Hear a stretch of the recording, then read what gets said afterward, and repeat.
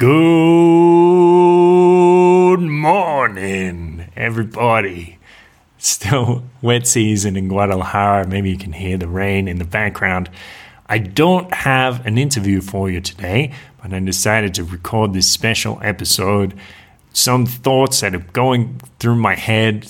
Maybe I'll publish this also later as an article talking about autoexigence, our desire to be self-demanding, to put pressure on ourselves or be hard on ourselves or even be perfectionists at an extreme degree. And how can we look at this from another perspective? Firstly, how can we become aware, admit to ourselves that we are being autoexigent? And how can we begin to take on other beliefs, make our beliefs and assumptions about the situation conscious, start to test those beliefs, and then look at some different ways that we can look at this situation that don't involve putting pressure on ourselves, how we can be conscious of success without punishing ourselves, to enjoy what things are like in the moment. Now, if you find this episode helpful, and I think you will, for a lot of autoexigent people out there, maybe you'd like to share it with your friends, or you might have to be tactful about how you do it. But I'm sure a lot of your friends would enjoy to hear this too, and they might gain some insight on themselves, see themselves in a different light, and learn how they can be happier. You can jump onto beautifulpodcast.com, and I am offering coaching sessions on there using cognitive behavioral techniques. And similar to what I do in this episode, we can take a belief, look at it, or make it conscious, and try to test it a little bit, see if it holds up to scrutiny. A lot of the time, these troublesome beliefs won't hold up to scrutiny, and then we can begin to transform it, change it into something more beautiful, more practical, and realistic. So, if that appeals to you, jump on over to beautifulpodcast.com, and you can use the coupon code BEAUTIFUL2021 to get 50% off your first coaching session with me. And yeah, let's begin.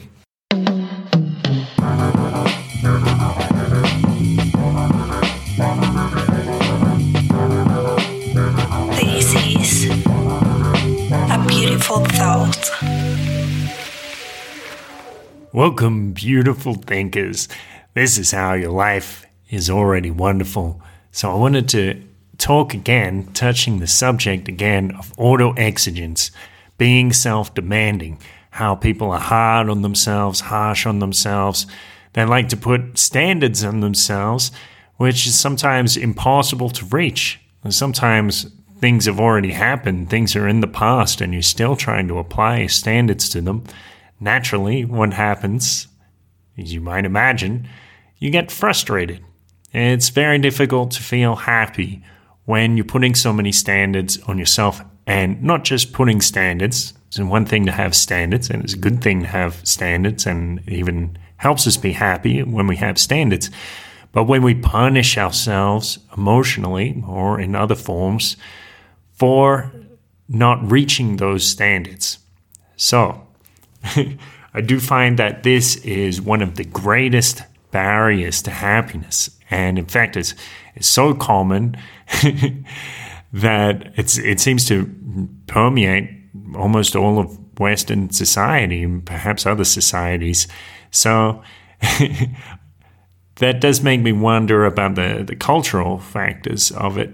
And some people call it the Protestant work ethic or the Puritan work ethic. But I think these are kind of general terms, or sometimes I say, well, call it the Protestant work ethic, but, Catholics and atheists aren't exempt. In some cases, neither are Buddhists. So there are some cultural factors there.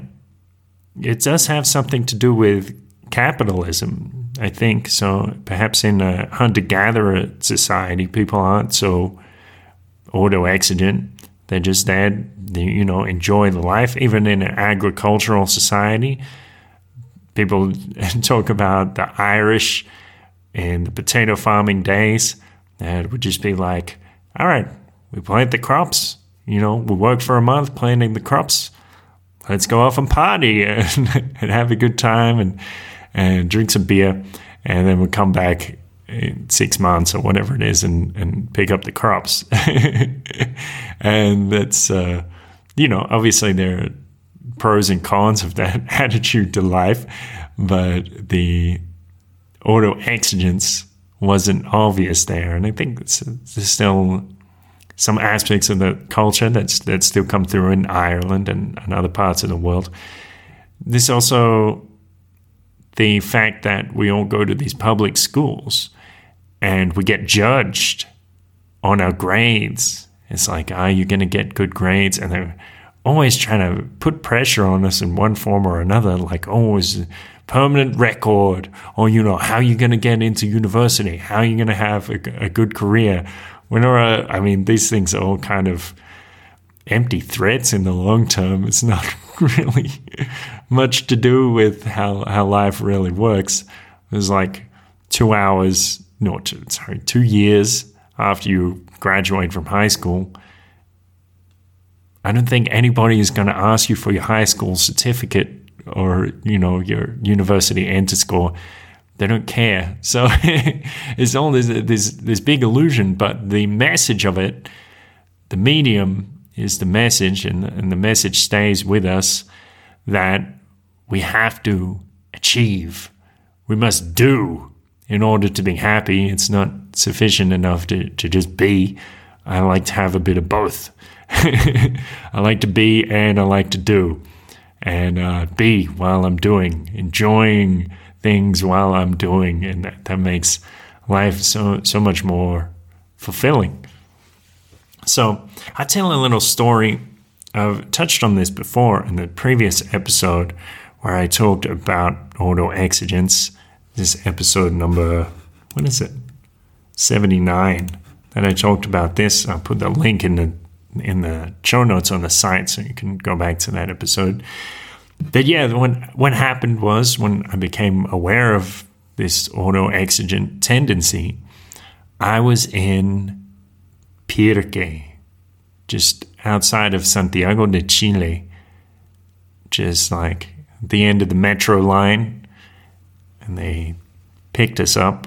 We went out to this retreat to stay for a couple of nights and partake in plant medicine ayahuasca. And they had a wonderful group there. This organization called Inner Mastery. I believe the organization started in Spain. They operate in about 20 countries, and they're great. So whatever country you're in, whatever country they operate in, they try to find medicines, plant medicines, and bufo. These medicines that are legal in that country so people can partake and enjoy the benefits and experience the kind of inner wisdom that comes as a result of having these novel experiences and integrating the lessons.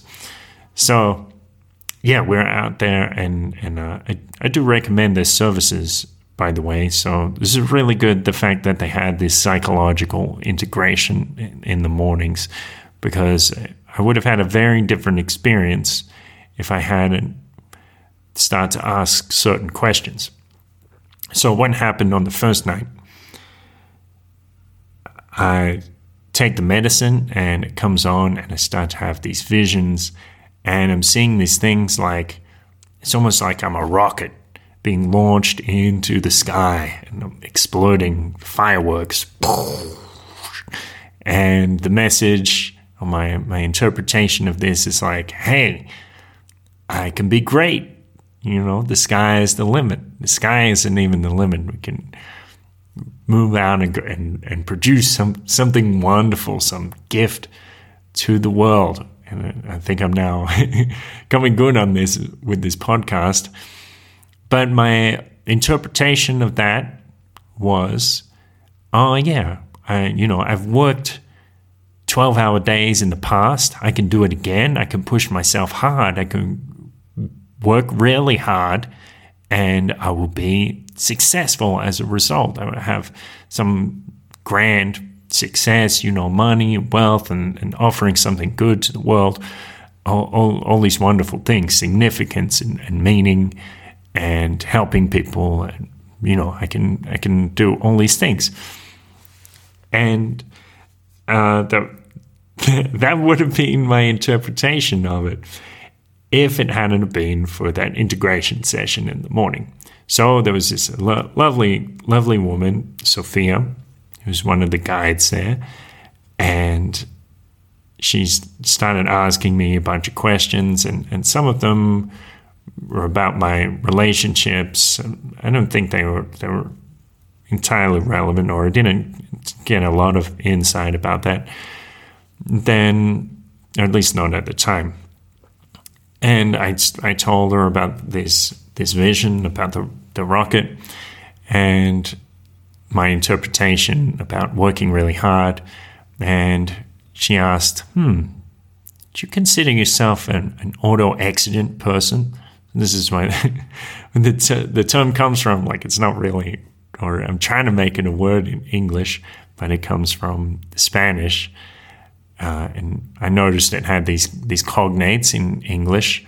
Auto, of course, means self, and exigent means demanding. So auto-exigent makes sense in English as well as autoexigente in Spanish. So I started to wonder. I'm like, no, I don't think I'm a self-demanding person. I don't think so. And I wondered about it for the rest of the day, and I guess I started worrying about it. And there was some resistance in me to it, and I thought, that important thought, if I'm resisting this, there must be something about it. Otherwise, it wouldn't bother me so much. It wouldn't get hooked on me, or I wouldn't allow it to get hooked on me if there weren't some truth to it. There has to be some truth. So like people say, if the shoe fits, wear it, which can be a kind of glib thing to say depending on the context. But if there's, if you get a little bothered by something, yes, there's probably some insecurity there. There's probably some real concern. So before the ceremony the next night, I was worrying about it, and like in the half hour or the hour before, and then I'm asking my friend Maria Paz, like, do you think I'm auto-exigent? Like, there's some connotation, some kind of, what's the word? It's not exactly projection, but I'm like blaming Sophia for bringing this up. Like, how dared she say that, or something like this? And Maria Paz is like, oh yeah, I think you are auto-exigent, and that's you do that because you're trying to achieve so much. You want to create things, and with your podcasts and everything like this. So it kind of works for you. And she said it tenderly enough that I didn't get extremely resistant to that, but I'm still kind of burning on the inside. And I thought, it's getting like 15 minutes until the ceremony starts. If I'm still resistant like this when the ceremony starts, I'm going to have a lot of problems. This is going to be a challenging trip. Like experiencing my own resistance, but having it amplified through virtue of this plant medicine. So I thought, okay, I better start breathing. I do some deep breathing, relax a little bit. And Sebas, the other guide, Sebastian, he said, hey, do you want some rapé?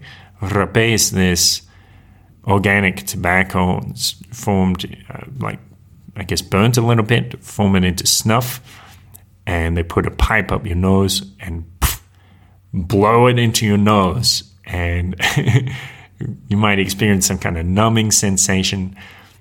It's quite powerful in helping you clear the mind. So Sebas offered me the rapé, and I said yes. And it's like, you want the strong one, right? I'm like, yeah, give me a big dose. So put the pipe up my nose, blow up each nostril, and I started to calm down a bit. And yes, the first thing, when the medicine came on, the ayahuasca came on, and the first thing Grandma Ayahuasca says to me is, yes, Kurt, you are an autoexigent person. And I was like, okay, I can't escape my nature, or I can't escape my personality. So I guess I've got to see this. So after that, I did start to remember something very important. I mentioned this story before. When I was in Portugal, I was in Cava. I looked on Airbnb for the cheapest entire place in Western Europe. And the one that came up was this village in Portugal. It's literally like 100 people who live in this village, maybe less. And there's like one store, and it's also the cafe. But for some reason, this fellow just gives espressos away for free. People walk into the cafe and just start making their own espresso on the espresso machine. And yeah, I had a good time there. People were really sweet. And I went there just to meditate for a month. And by the end, I was meditating 5 or 6 hours a day. And I would just go and sit by the stream, like at 1 p.m., the sun started to come out, sit on this little bridge wide enough for one person, and just listen to the water trickling, the bubbling brook, and try to be aware of the trickling, the bubbling in front of me as well as behind me, and look at the shape of the water, see the shape of the rocks underneath the water and the shape of the water at the same time, and how it was being distorted. Try to maintain all of these things in my awareness at once. So I had many beautiful experiences in Cava. One day, I finished the morning meditation, about 4 or 5 hours of meditation. It was about midday. And I stepped out onto the balcony. Again, the sun came out, and the sun is just like kissing me with its rays. It's so beautiful, these sensations. I look inside, and there's this joy in my belly, and there's a kind of this bubbling jubilation coming up from my belly. In my solar plexus, it's like this satisfaction, this calm satisfaction, like almost like contentment. Like, hey, nothing needs to be done. Everything is good. It's all good.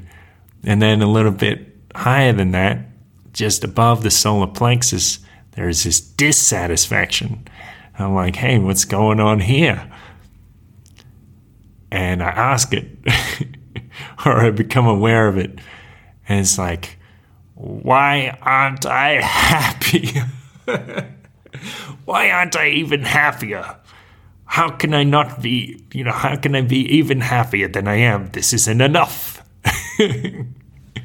I start laughing to myself. I'm like, this is extremely ironic. Becoming aware of all of these lovely, beautiful gifts, these levels of happiness that I have within me. But the one thing that's stopping me from being even happier is the question, asking myself, why can't I be even happier?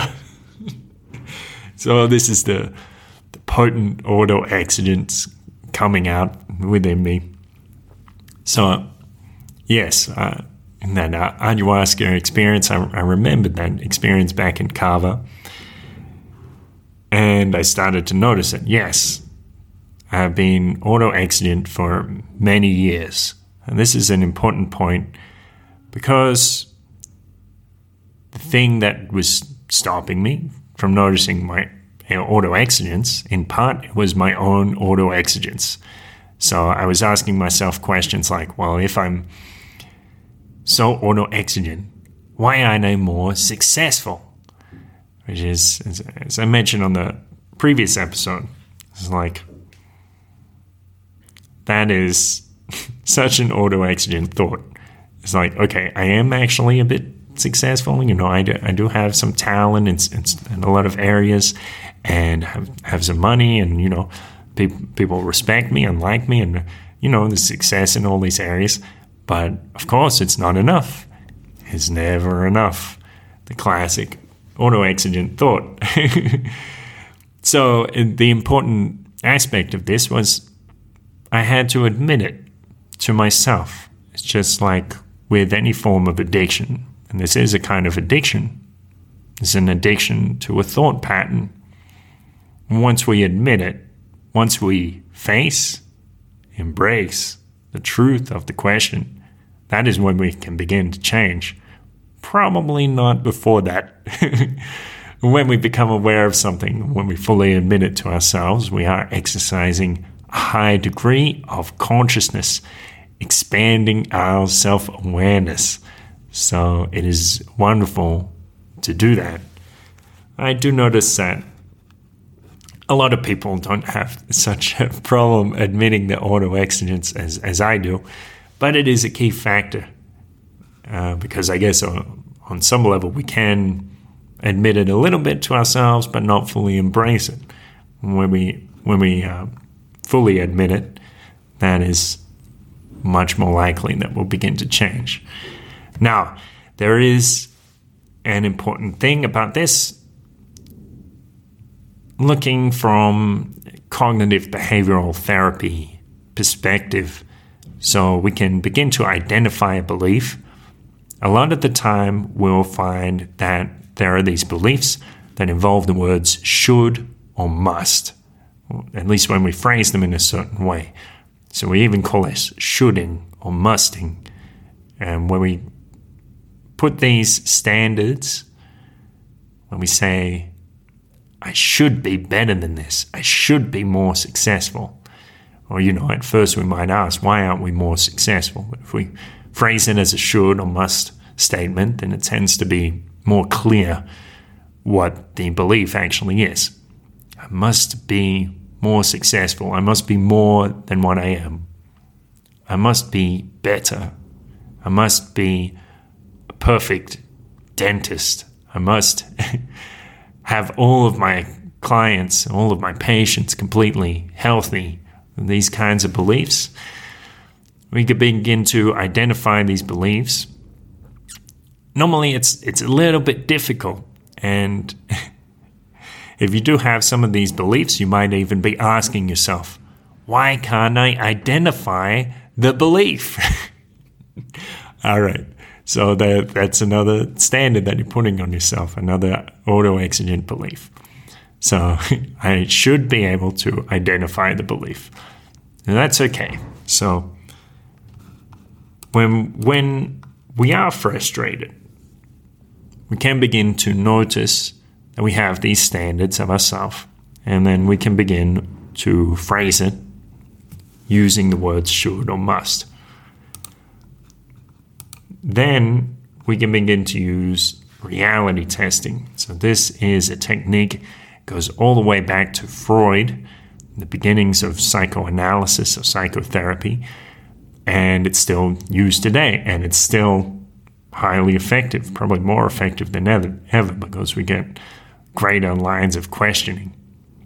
So these are some questions from Albert Ellis, some reality testing questions. If I believe this thought to be true, will it help me remain sober, safe, and alive? Well, sober, not necessarily relevant in this situation. So if I believe something like, I must be happier, will it help me remain sober, safe, and alive? Probably not.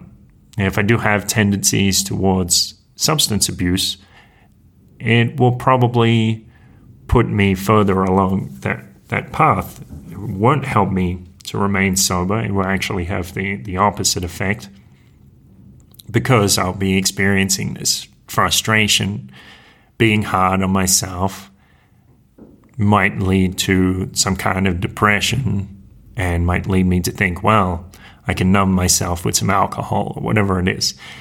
So I could say, no, if I believe this belief to be true, if I believe this thought to be true, no, it will not help me remain sober, safe, and alive. Is this thought objectively true? And upon what evidence can I form this opinion? I must be happier. Can that ever be objectively true? It's actually subjective by its nature. Saying I must or I should, I ought, these are all opinions. They must be opinions in the way they're phrased. So it's not objectively true. And there's not really much evidence that I can offer other than my own opinion. I can't think if there's actually some evidence to back up the idea that something ought to happen. Maybe if somebody else says it to you, that's just, it's hearsay. Is this thought producing feelings that I want to have? So if I think I should be happier than I am, no, it's actually producing the opposite feeling. This is producing this dissatisfaction.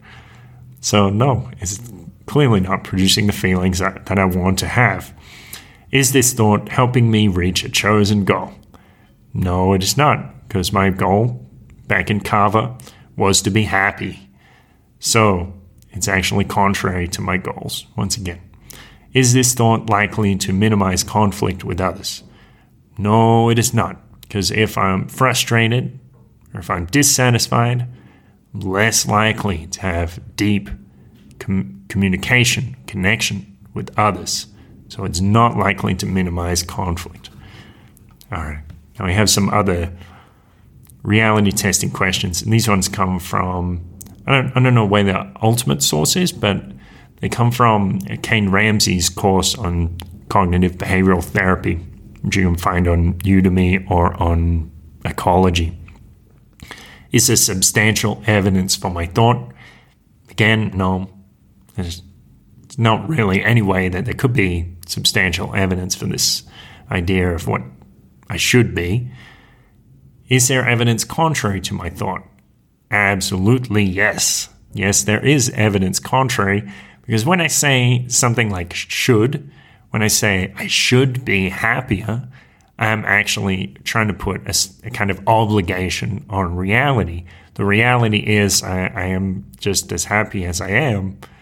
So saying should is contrary to reality. So there is that evidence contrary to the thought. Am I trying to interpret this situation without all the evidence? What evidence might I be missing?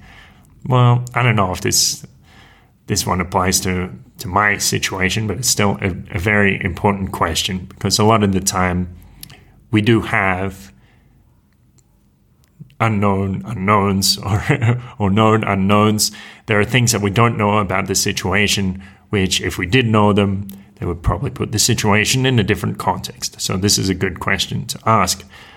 What would a friend think about this situation? Well, if I said to a friend, I must be happier, they would probably just say, well, relax, have a good time. Stop putting so much pressure on yourself. Stop being autoexigent.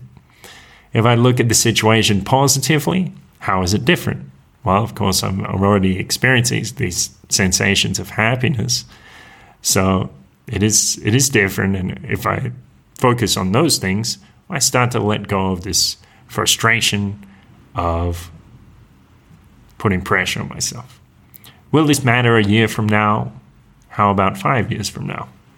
No, it probably will not, because I'll keep deepening my happiness in the long term, exploring it for myself, and keep reaching further to my goals. So it doesn't really matter if any one particular moment I feel dissatisfaction or I'm demanding of myself, and I'm having these thoughts that I need to be more than what I am.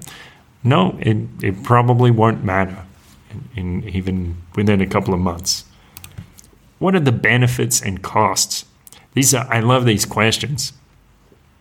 I love to ask these questions of myself and of others. A lot of the time, if I ask, what's the benefit of this belief? It's a question that people find very difficult to answer. Sometimes they say, well, I don't think there is a benefit. But then there almost always is.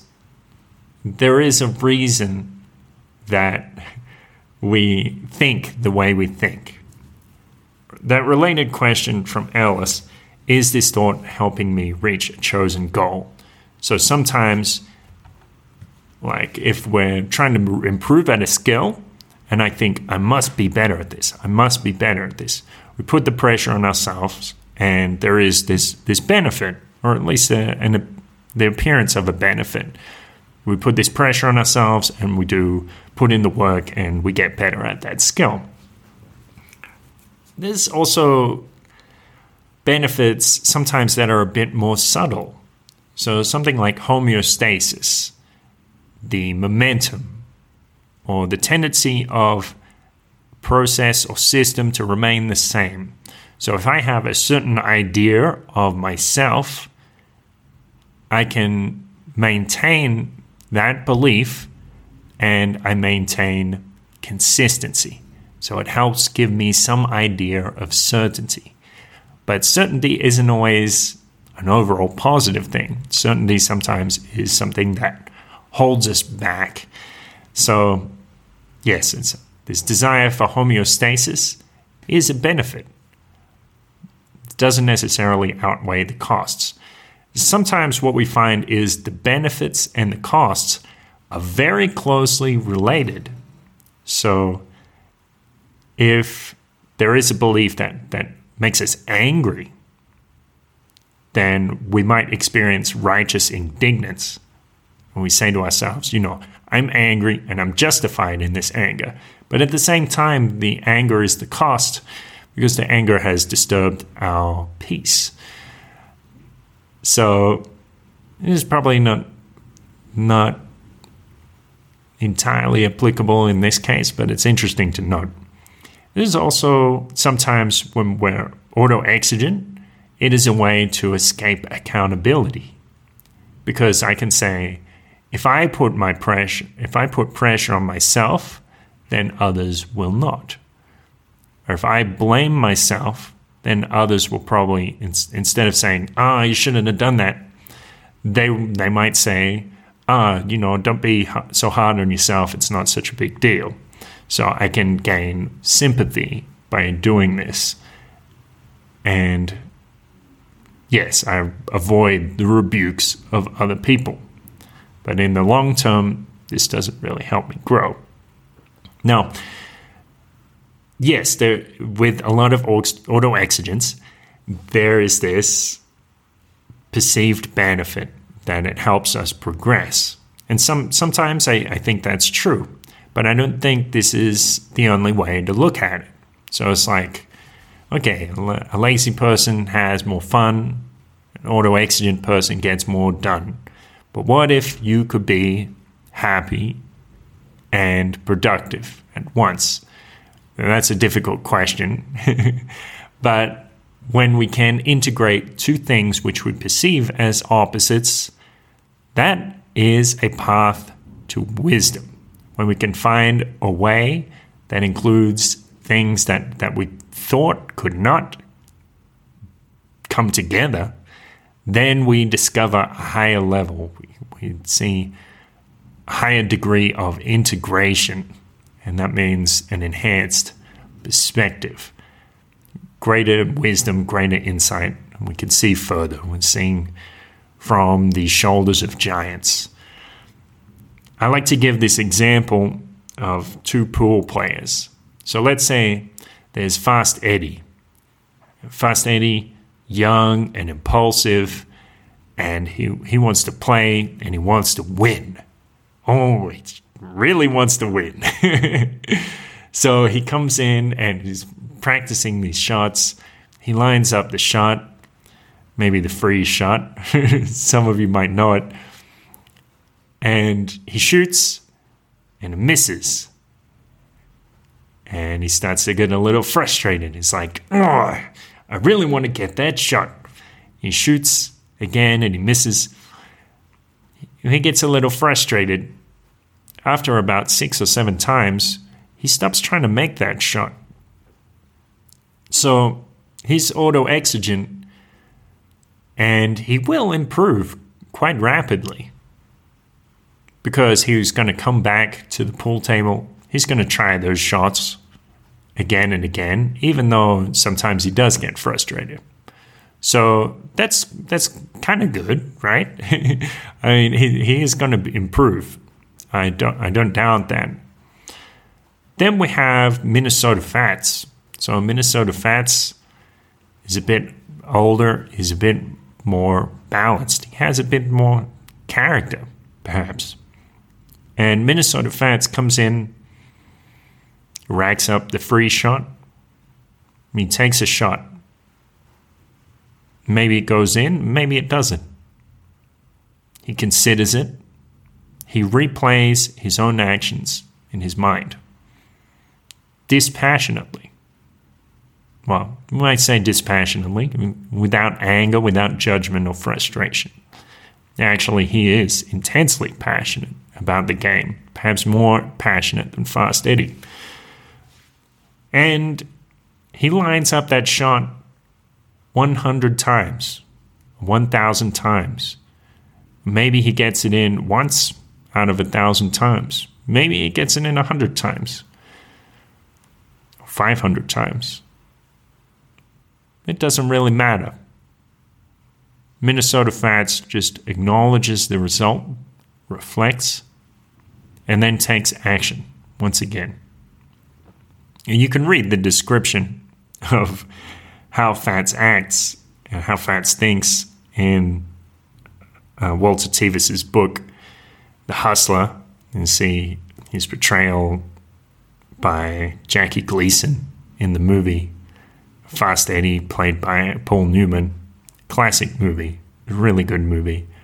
But yes, you read about that description in the book, and you can see Fats has almost this Zen quality to him, that he will just take a shot and be completely unfazed by the result. And it doesn't really matter if he wins or loses any one game. He loves the game. That's the thing. Who do you think is going to improve faster in this example? Not the characters from the movie, that's a different thing. But in my little example, Fast Eddie and Minnesota Fats, the young, impulsive, autoexigent, or the patient, calm, passionate? I would say it would be Fats every time. Fats is always going to improve faster. He loves the game. He wants to improve. He does want to improve. But he doesn't punish himself for missing a shot. He just takes the right actions. Right thinking and right actions. So that's the grand question. How can we be both happy and productive? How can we be productive without being auto-exigent, allowing ourselves a space for joy? I'm sure you will come up with your own answers. Thank you for listening. A beautiful thought. All right. Now, I am a bit behind on my interview game, so I am looking for people to interview. If you have an interesting story to tell about a life challenge, especially one that you've overcome, especially one that was transformative for you, and maybe you'd like to be open and explore the story and try to find out some deeper wisdom which wasn't immediately obvious to you. Trying to find that hero's elixir in the story so you can take that and enjoy it more in your life. Trying to get those lessons to make them more conscious. If you would like to have an interview with me or come on the show, that would be fantastic.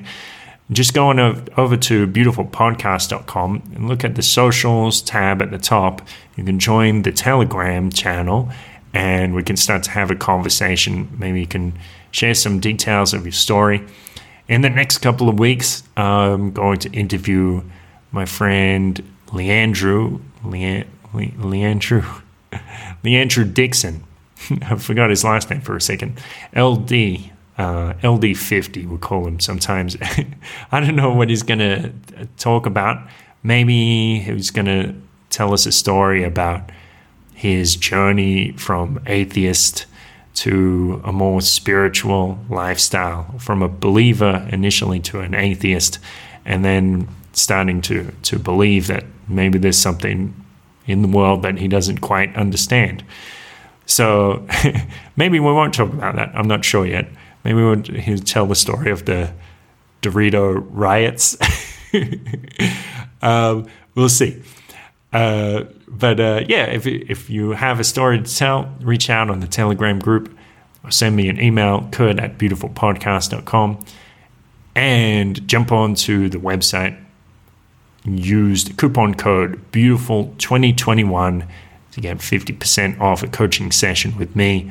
I just added on there the option to have a long 150-minute session so you can explore deeper what's on your mind and start to formulate an action plan based on the new beliefs that you've discovered or created during the session and move forward to a greater place of fulfillment, contentment, love, happiness, and joy in your life. So beautifulpodcast.com, beautiful2021, that's a coupon code, and have a wonderful day.